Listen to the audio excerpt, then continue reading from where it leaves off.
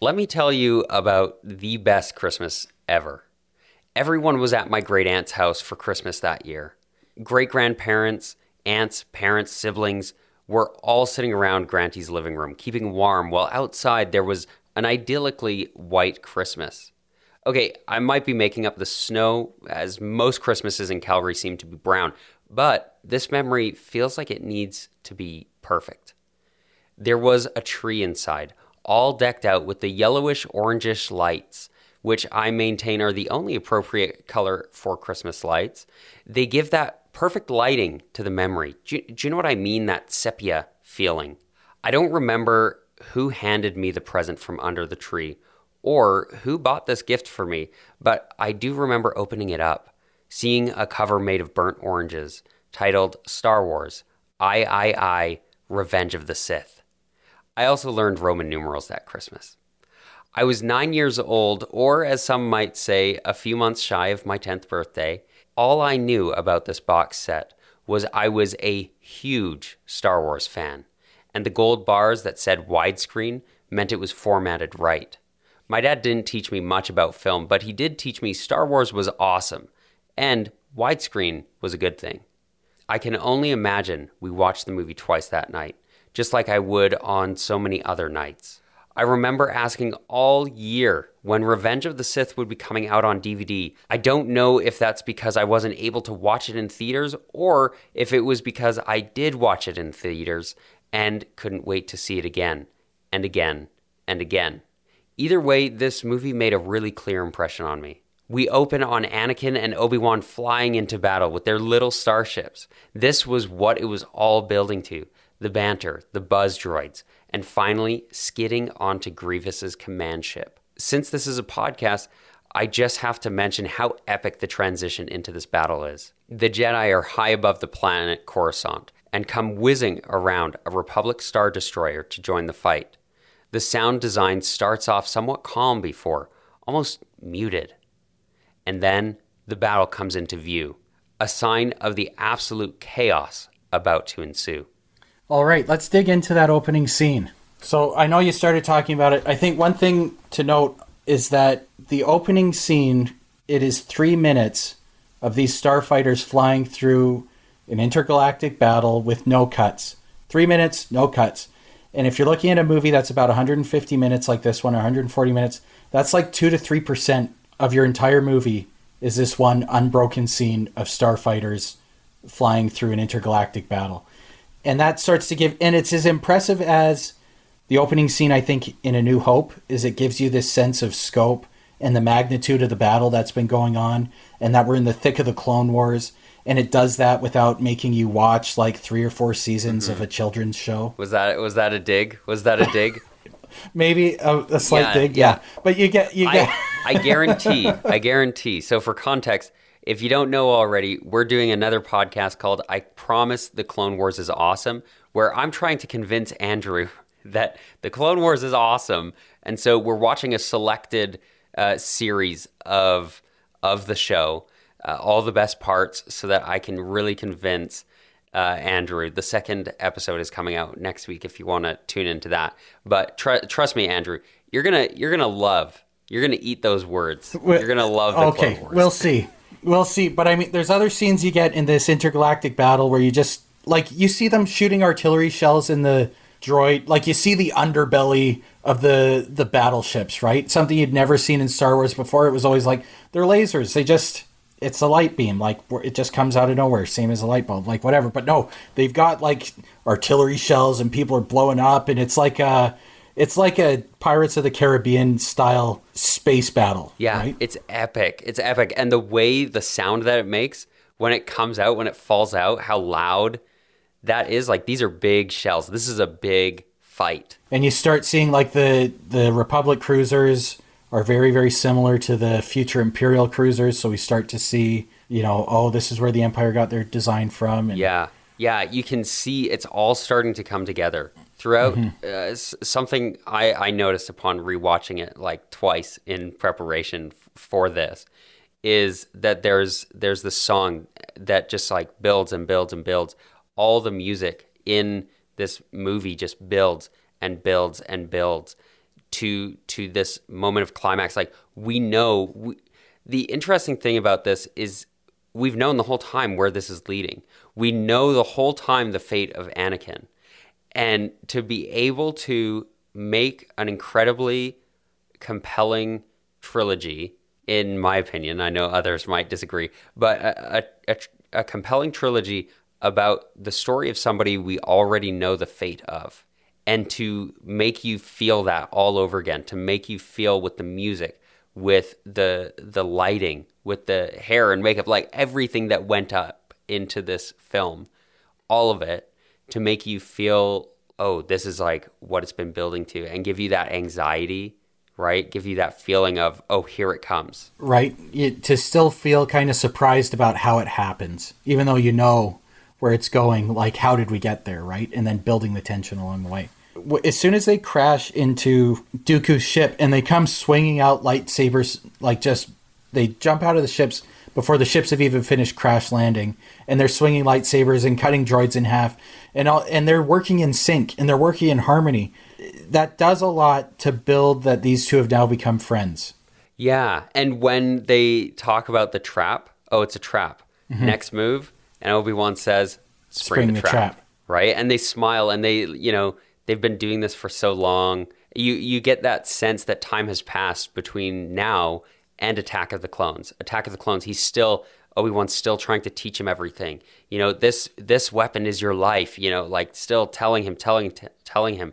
But now they're brothers. Yeah. It's not a father-son relationship anymore. It's a brother relationship, which I love. And some of the banter about R2, no split wire jokes, okay? He's been trying really hard. And that, I remember seeing that in the theater and, everybody just erupting.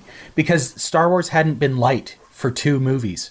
There was no kind of Han Solo jokester character in the last 2. They tried with Jar Jar Binks to, disappointing reception. And then Attack of the Clones, they just didn't make any jokes.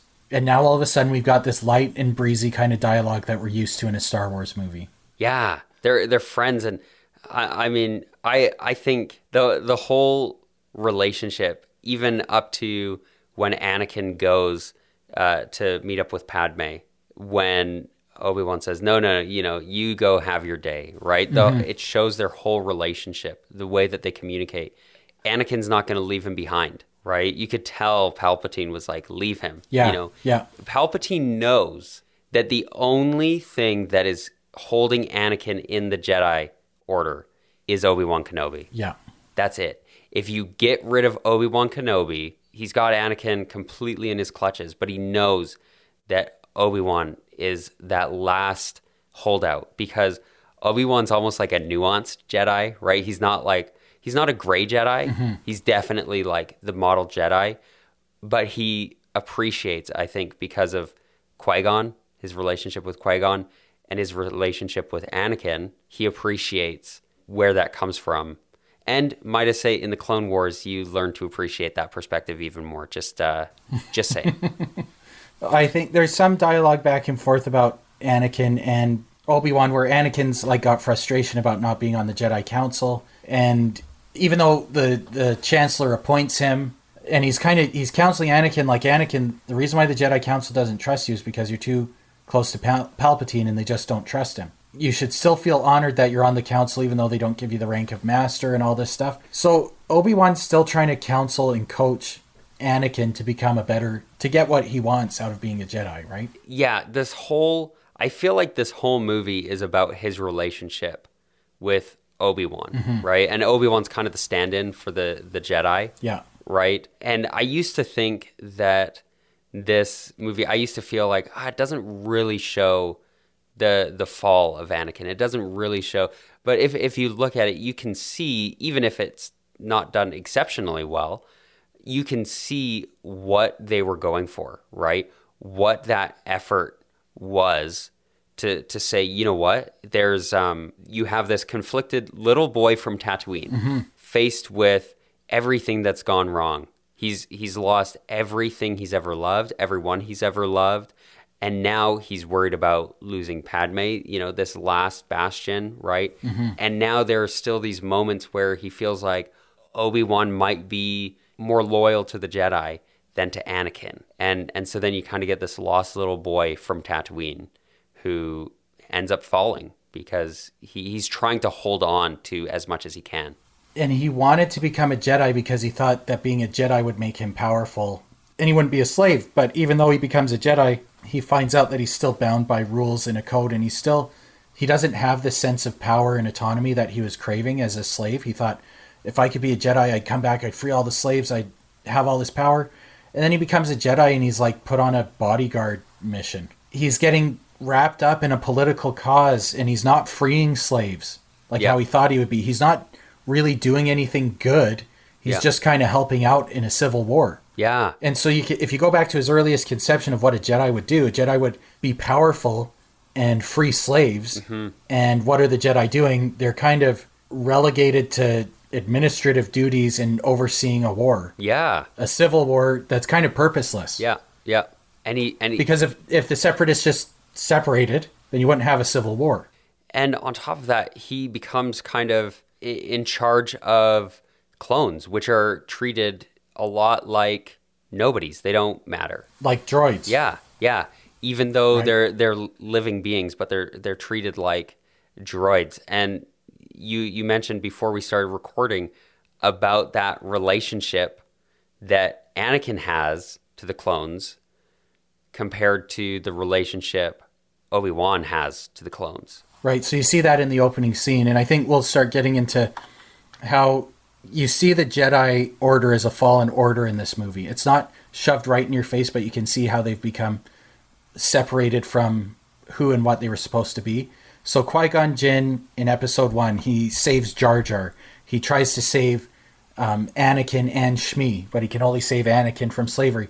Qui-Gon Jinn still holds to the true ideals and purpose of the Jedi, which is to the light side of the Force, which is about life and protecting and saving life. Whereas you see how the movie starts out, they're on some kind of diplomatic mission, dealing with politics and not Jedi stuff, or what the core of Jedi stuff should be. And then in the opening scene, one of the clone trooper S-foils gets shot out of the sky, and Anakin wants to turn back to save them, and Obi-Wan says, nope, they're doing their job so that we can do ours. Focus on the objective. And that's not the Jedi way. The Jedi way is about protecting and preserving life, not completing objectives and ticking boxes. Yeah, and I think one thing, the way that the Obi-Wan story is, or not the Obi-Wan story, but the Qui-Gon story is fulfilled in this movie is at the end, or half-ish way through-ish, when Obi-Wan is talking to Yoda, and Yoda says, oh, there's more training for you.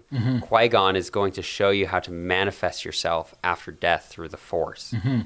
And to kind of get that closure of like, this is what Qui-Gon has been about the whole time, right? Life, the beauty of individuality, of being able to study and learn and grow as an individual, and then also then to pass that on to Obi-Wan. He never completed his training. Yeah, right? yeah. But now he'll be able to.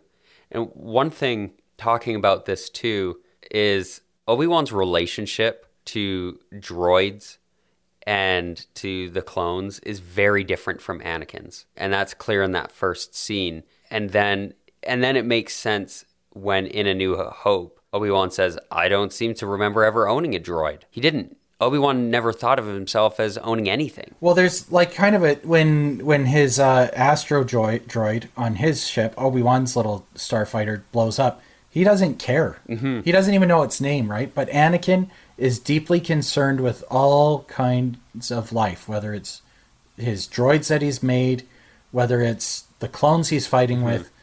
He cares about everything. Yeah. And where Obi-Wan, like they talk about it in Episode 1, Obi-Wan saying to Qui-Gon, they'd promote you to the council if you'd just be more agreeable and stuff like that. But Qui-Gon's got the sense of what the light side of the Force is all about. And he wasn't there to guide Anakin, to help him learn how to harness his emotions instead of repress them, which is what the Jedi were doing. And so Anakin, the Jedi Order failed him. They didn't teach him and help him. They just kind of reluctantly trained him. He reluctantly becomes best friends with Obi-Wan, who didn't want to train him. And that's how everything kind of falls apart. So we see in this movie that the Jedi Order is ineffective as well as the Galactic Republic. And both things fall at the same time for the same reasons. Yeah. In one of my favorite scenes in the movie, I think it's one of the best scenes. It's also one of the slowest scenes, right? There's not crazy lightsaber battles happening or anything, but Anakin goes to Mace Windu and he says, hey, you know, and we all knew Mace Windu sucks. He's a dirtbag. And him and Anakin have never gotten along. He goes up to Mace Windu. He's thinking, I'm doing the right thing as a Jedi. I'm going to be a good Jedi, and I'm going to tell my superior, I'm going to tell Master Windu, Palpatine is the Sith Lord we've been looking for the past 20 years. You know, we found him. He goes and tells him, and then Mace Windu says, you wait here. And he goes off with these other masters, and he's told to wait in the council chambers. So he goes and kind of has this meditative experience, and it's intercut with Padme and with Mace Windu and the other Jedi heading up to arrest the Chancellor. You really feel in that moment the conflict.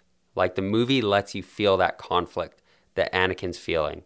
He's torn between the Jedi. He's torn between his responsibilities. He's torn between the people he loves, like Padme, and their future children. He is being torn apart. And I think that scene does just the perfect job, just giving you that, like, oh, this is the turning point. We know exactly what he's thinking about. The dialogue that happens is Anakin says the Chancellor's the Sith Lord, and Mace Windu says, I will go confront him, and if what you've told me is true, then I'll know I can trust you. Well, if Mace Windu's in tune with the Force, why can't he sense the honesty and integrity of what Anakin's telling him? Is that the Jedi, kind of without knowing it, by becoming more bureaucratic and rigid, have removed themselves from the Force. And they keep talking about that through the movies, that the dark side clouds everything. But they're not doing anything to bring the light. Do you know what I mean? Yeah. I think it's less the dark side clouding everything and just the short-sightedness, the blindness of the Jedi that keeps them from seeing what's going on right under their noses.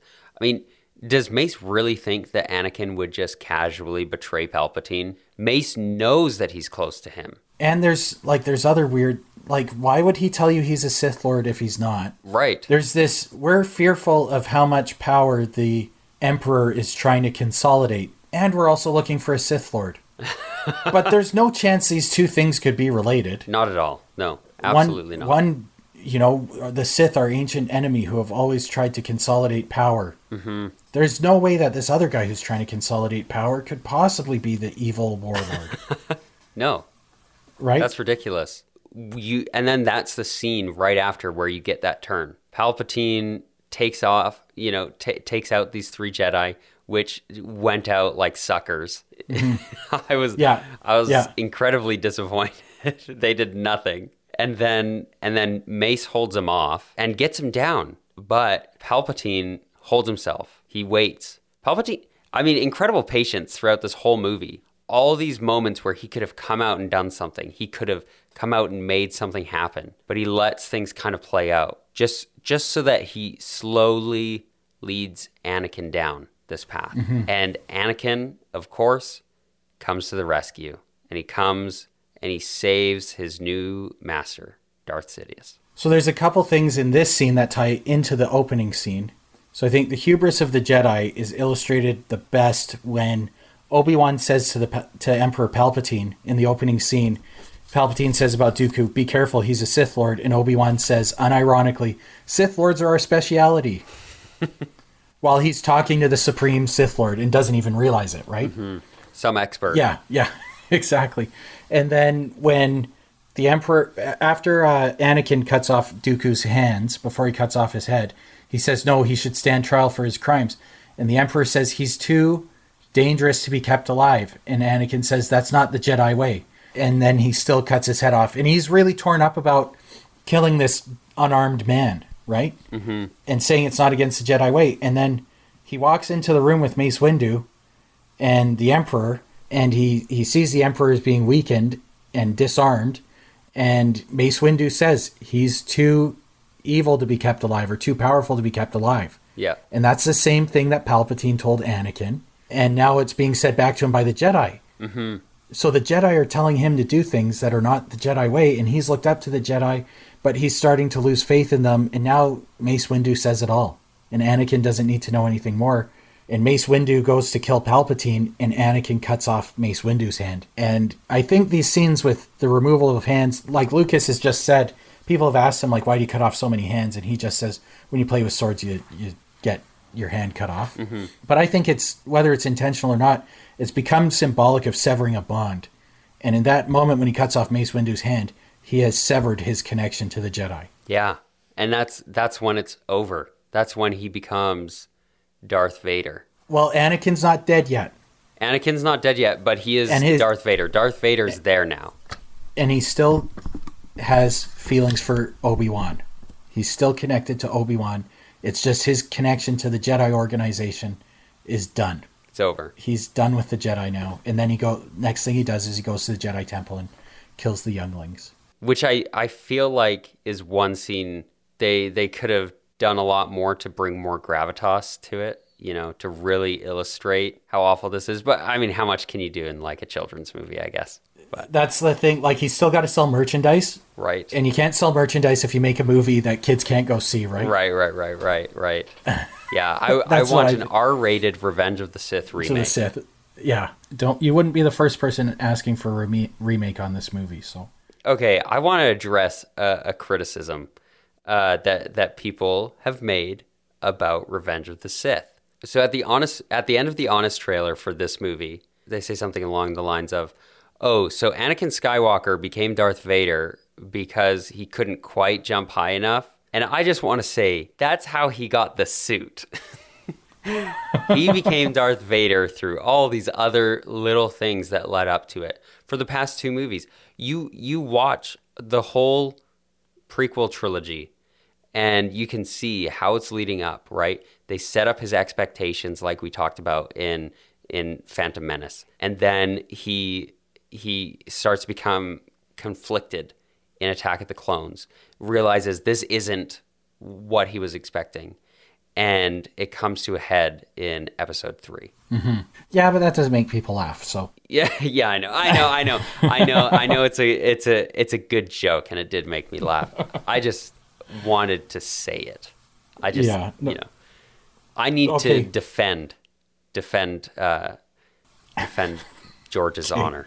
So moving on. So next thing I want to jump into, which we've started talking about, is symbols and symbolism in this movie. So we talked about the symbolism of severing hands, severing a connection to something. So Anakin has severed his connection to the Jedi as an organization and as a way of life by cutting off Mace Windu's hand. Something else, his robes are all black.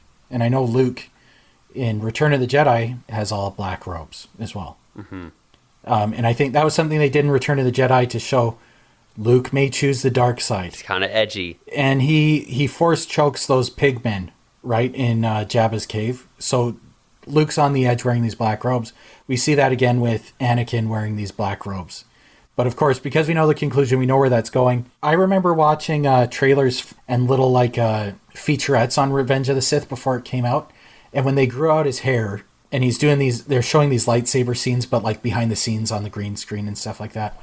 And I see him, I'm like, holy crap, did they capture Mark Hamill just with that hair? Yeah, that's interesting. I never thought about that. I was really seeing like essence of Mark Hamill. And so this kind of connection between Luke and Anakin, just with how they did the hair and makeup. But the black robes being a symbolism of his eventual turn to the dark side. And then also rhyming with Return of the Jedi when Luke is wearing black robes or black outfit at the start as well. Mm-hmm. Also, in terms of like lighting, scenes with lighting, Anakin's always standing in the dark. Anytime you have contrasted lighting, Anakin's always standing in the shadows. So when Obi-Wan leaves him at the Senate, Obi-Wan's standing in the shuttle in the light, and Anakin's standing in the shadow of the Senate. Yeah, and he walks in. He walks into the shadows. He walks into the darkness. Yeah. And yeah, the first thing he does in the shadows, under the shadow of a pillar, is he hugs Padme, and she tells him that she's pregnant. I think there's other scenes where he's talking to Yoda, and it's behind blinds, and you see alternating light and dark over his face. Mm-hmm. Yeah, lots of good scenes with lighting, with darkness, with this theme of turning to the dark. Another one, General Grievous, as foreshadowing for Darth Vader. I thought that was great. I loved it. Even his cough, his trouble with his respiratory system, and then getting shot with the lightsaber and burning up. And that's awesome, I think, in a lot of ways, because in A New Hope, Obi-Wan talks about a lightsaber not being clumsy or random like a blaster and being an elegant weapon for a more civilized age. And then when he kills Grievous, he shoots Grievous in the heart with a blaster, and then Grievous's body burns up underneath the metal. It's a very savage, brutal death, for a clumsy and random weapon, not an elegant, civilized method of execution, right? Which I thought was great. And then he tosses it to the side. So uncivilized. Yeah. I love how many lines are repeated movie to movie. I think by the time they, make the final Star Wars film, it's just going to be lines from the old movies recycled. I noticed in A New Hope, I think it was it Han who says, "This is where the fun begins." And then Anakin says that. Oh, I didn't catch that one. Yeah, I'm pretty sure. I'll have to look for it. It was either... I think it was Han who said that in A New Hope. And then Anakin says that at the very beginning of Revenge of the Sith. Yeah, like episodes 10, 11, and 12 will probably just be like a bunch of people coming on screen saying, "I got a bad feeling about this." No, I got a bad feeling about this. Oh, no. It's like Will Smith movies in the early 2000s. You may as well have just had Will Smith walk on screen and say, "Ah, hell no." That was like every Will Smith movie from like 1990 till, I don't know, when he started doing, probably till I Am Legend. Anyway, that's what episode 10, 11, 12 will be. Yeah. Just people coming on screen saying, "I got a bad feeling about this." All right. Any other symbols you can think of? I've got a few more. I don't think any more symbols, no. There's the descent into hell on Mustafar. Mm-hmm. Right? Yeah. I think like one scene, and it almost makes me laugh when the Emperor's like, "Go to Mustafar and kill the Separatist leaders." and then it like just cuts to this scene. It goes from like Obi-Wan and Padme at a sunset in Coruscant, and then all of a sudden they're like, "I wonder where Anakin is." And then he's like killing the Nemoidians and he's like, and I love Palpatine the whole time. He's like playing both sides. He's like, go to Mustafar. You'll be safe there. I'll send my apprentice to help you, whatever. Right? Take care of you. To take care of you. Yeah. And then he shows up. It's like, dude, you trusted a guy wearing a dark black robe, hiding his face. What did you think was going to happen? Yeah. And especially you show up to a lava planet. Like, these guys are idiots. Nothing could be more ominous than a lava planet, right? Seriously, send me to Naboo or something nice that doesn't have sand, and that would have been good if they entered a nice planet and then kept descending into a underground volcano. Mm-hmm. But anyway, enough people have talked about what could or should have been. But I think that just, you feel like you're descending into hell as these things get worse and worse, right? And I remember like that lightsaber, it's like a 20-minute lightsaber duel. And it's epic. It is really good. Yeah. I can watch it again and again and again. I think they reduced the CGI in it. One thing that I thought was interesting was Anakin can't bring himself to force choke Obi-Wan throughout. And there's one scene where he's got Obi-Wan's hands and he's pushing him back. And I think, like, why doesn't he start choking him here or do something to crush? But he can't bring himself to do it. I don't know if that's intentional or not. Yeah, but he's got Obi-Wan in a very vulnerable position, and he can't bring himself to do something powerful with the Force to kill him. Because he could. Yeah. He could have. He was getting, he's becoming aware of his powers with the Force. The next part, the high ground. So Obi-Wan standing on the high ground, metaphorically as well as literally. But this has been analyzed and overanalyzed that this actually ties back to Episode 1, where Obi-Wan was in the same situation with Darth Maul, and he does his super jump and does a flip over and then lands behind him and stabs him. And so you've got Obi-Wan saying to Anakin, "Don't try it." because he knows what Anakin's going to try and do what he did when he killed Darth Maul. And the story of Obi-Wan killing Darth Maul is something that must have been immortalized in Jedi lore and training, right? It's probably something Anakin would have studied as a Padawan. And you know what? If they put a tiny scene in Attack of the Clones with the younglings studying and analyzing that fight, that probably would have been a better nod and tie into this little scene here, right? Yeah. And there are a ton of things that show that Obi-Wan learns. He says, "Oh, I've seen this before. Oh, I know how this happens." And he's always learning from his experience. It's not enough to stop Anakin from falling to the dark side completely. He learns these things and he adapts from these things, right? He realizes consequences. Just because you have the high ground doesn't mean the battle's over. It means you have to pay attention. And he does. He knows exactly what Anakin's about to do. He knows exactly what Anakin's about to try and how to counter it. And so he counters it and severs Anakin's limbs. And that is, that's how he knows that Darth Vader's more machine now than man, is because he's the one who did it to him. Mm-hmm. But the other thing is now Obi-Wan has severed his connection to Anakin. He's walking away from Anakin. Anakin is, in his mind, dead. He's gone. Yeah, and then you see Anakin burn up, and the last remnants of Anakin Skywalker are gone now and burned away, and he is fully Darth Vader. And then the other battle that frequently gets forgotten about is Yoda and Darth Sidious battling in the Senate. As the Chancellor's pulpit or whatever rises, the Senate chairs are falling and being dragged and crushed.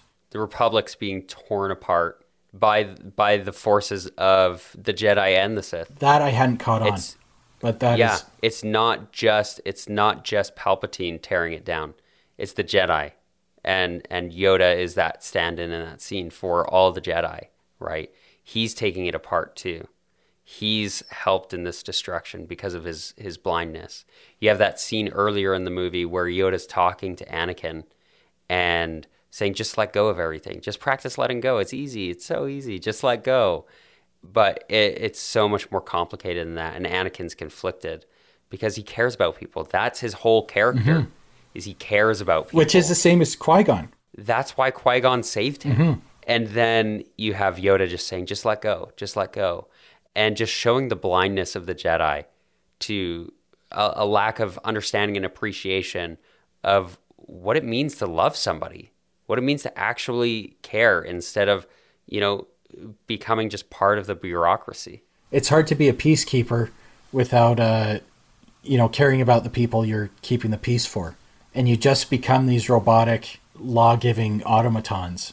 Maybe that's part of the reason why they fight against droids, is to show how mechanized and just everybody's a robot in this and ineffective. They're all slaves. Yeah. We're all slaves. Okay, any other thoughts on this movie? Oh, I wanted to mention deleted scenes. Oh, right, the deleted scenes, yes. So one scene that I really wish had been included is the scene with Mon Mothma, Padme, Bail Organa setting up basically what would become the Rebel Alliance, saying we don't like this. They're resisting the change, the transition into the Empire. And them getting together as senators and as leaders to basically, set up the next 3 movies. But also, one thing that I really like about this is it shows Padme was still doing stuff. Mm-hmm. She wasn't just hiding away in their apartment, in their super fancy apartment on Coruscant. She was actively fighting against this. And really, really sounding like a separatist. Mm-hmm. She was really working towards that and still trying to create change and actually make things better politically the way that she knew how. Other deleted scenes, I know there's some with Anakin and Obi-Wan as they're walking through Grievous's ship at the start of the movie. It's just more playful banter. And I think they could have kept that in, and it just would have helped reinforce that these two guys are now friends, right? So that would have been some... And they weren't long either, so it kind of makes me sad that they took him out. Another one, executing that Jedi. Executing Shaak Ti. Shaak Ti, yeah. So there's one deleted scene where they have Grievous do it. There's another deleted scene where they have Anakin do it. I think either way, I think seeing Anakin kill like a real Jedi would have been great. Yeah, I think that would have really added. Yeah, because he didn't actually kill a real Jedi the whole time. He just killed younglings, and he only dismembered Mace Windu. Right, Palpatine shocked him out the window. He's still out there. Yeah, he survived that fall. climbing through the sewers of Coruscant. Yeah, so other than that, I think that's our kind of summary and thoughts on Revenge of the Sith. Revenge of the Sith holds a special place in my heart. It came out in May 2005, a few months before I finished high school. At this point in my life, I'd been dating the same girl since grade 10. Truly a marvel of teenage maturity. Either that or a lesson in codependency. My parents being religious and ever fearful that if I did not adhere to a strict curfew, I would undoubtedly get my girlfriend pregnant, always expected me home promptly at 11 p.m. if I was out with her. But as high school came to a close, and my then girlfriend was still not pregnant, my parents loosened up a bit. My dad got 2 tickets for the Revenge of the Sith Thursday midnight showing and gave them to me, and told me to take my girlfriend out for some fun. Totally PG fun. Nowadays, movies essentially open on Thursdays, but back in 2005, the Thursday midnight showing was actually at midnight. This was a major step forward in terms of independence. My parents showed a lot of trust in me, trust that I'd earned over the years by not getting anyone pregnant. They let me go out on a school night with a girl by ourselves to see a movie premiere at midnight, knowing I wouldn't come home until 3 or 4 in the morning, knowing that I had school the next day. I remember getting to the theater in street clothes, feeling embarrassed and awkward that I wasn't in full cosplay. This was also in the days before assigned seats, so we had to get there at like 10 p.m. to wait in line to get into the theater by 11 p.m. and get the best seats. While waiting for the movie to start, some guy dressed up as Obi-Wan and some other guy dressed up as a generic Sith Lord started having a lightsaber duel in the front of the theater. Obi-Wan's lightsaber couldn't withstand the blows of the mighty generic Sith Lord and it quickly fell apart. Our 2 would-be combatants quickly made their exit stage left. By the end of the movie, I remember feeling totally satisfied. It was possibly my favorite Star Wars movie of all time. It's hard to pull away the memory of independence and moving into adulthood from the memory of seeing this movie. And for that reason, it will probably always be my favorite Star Wars movie.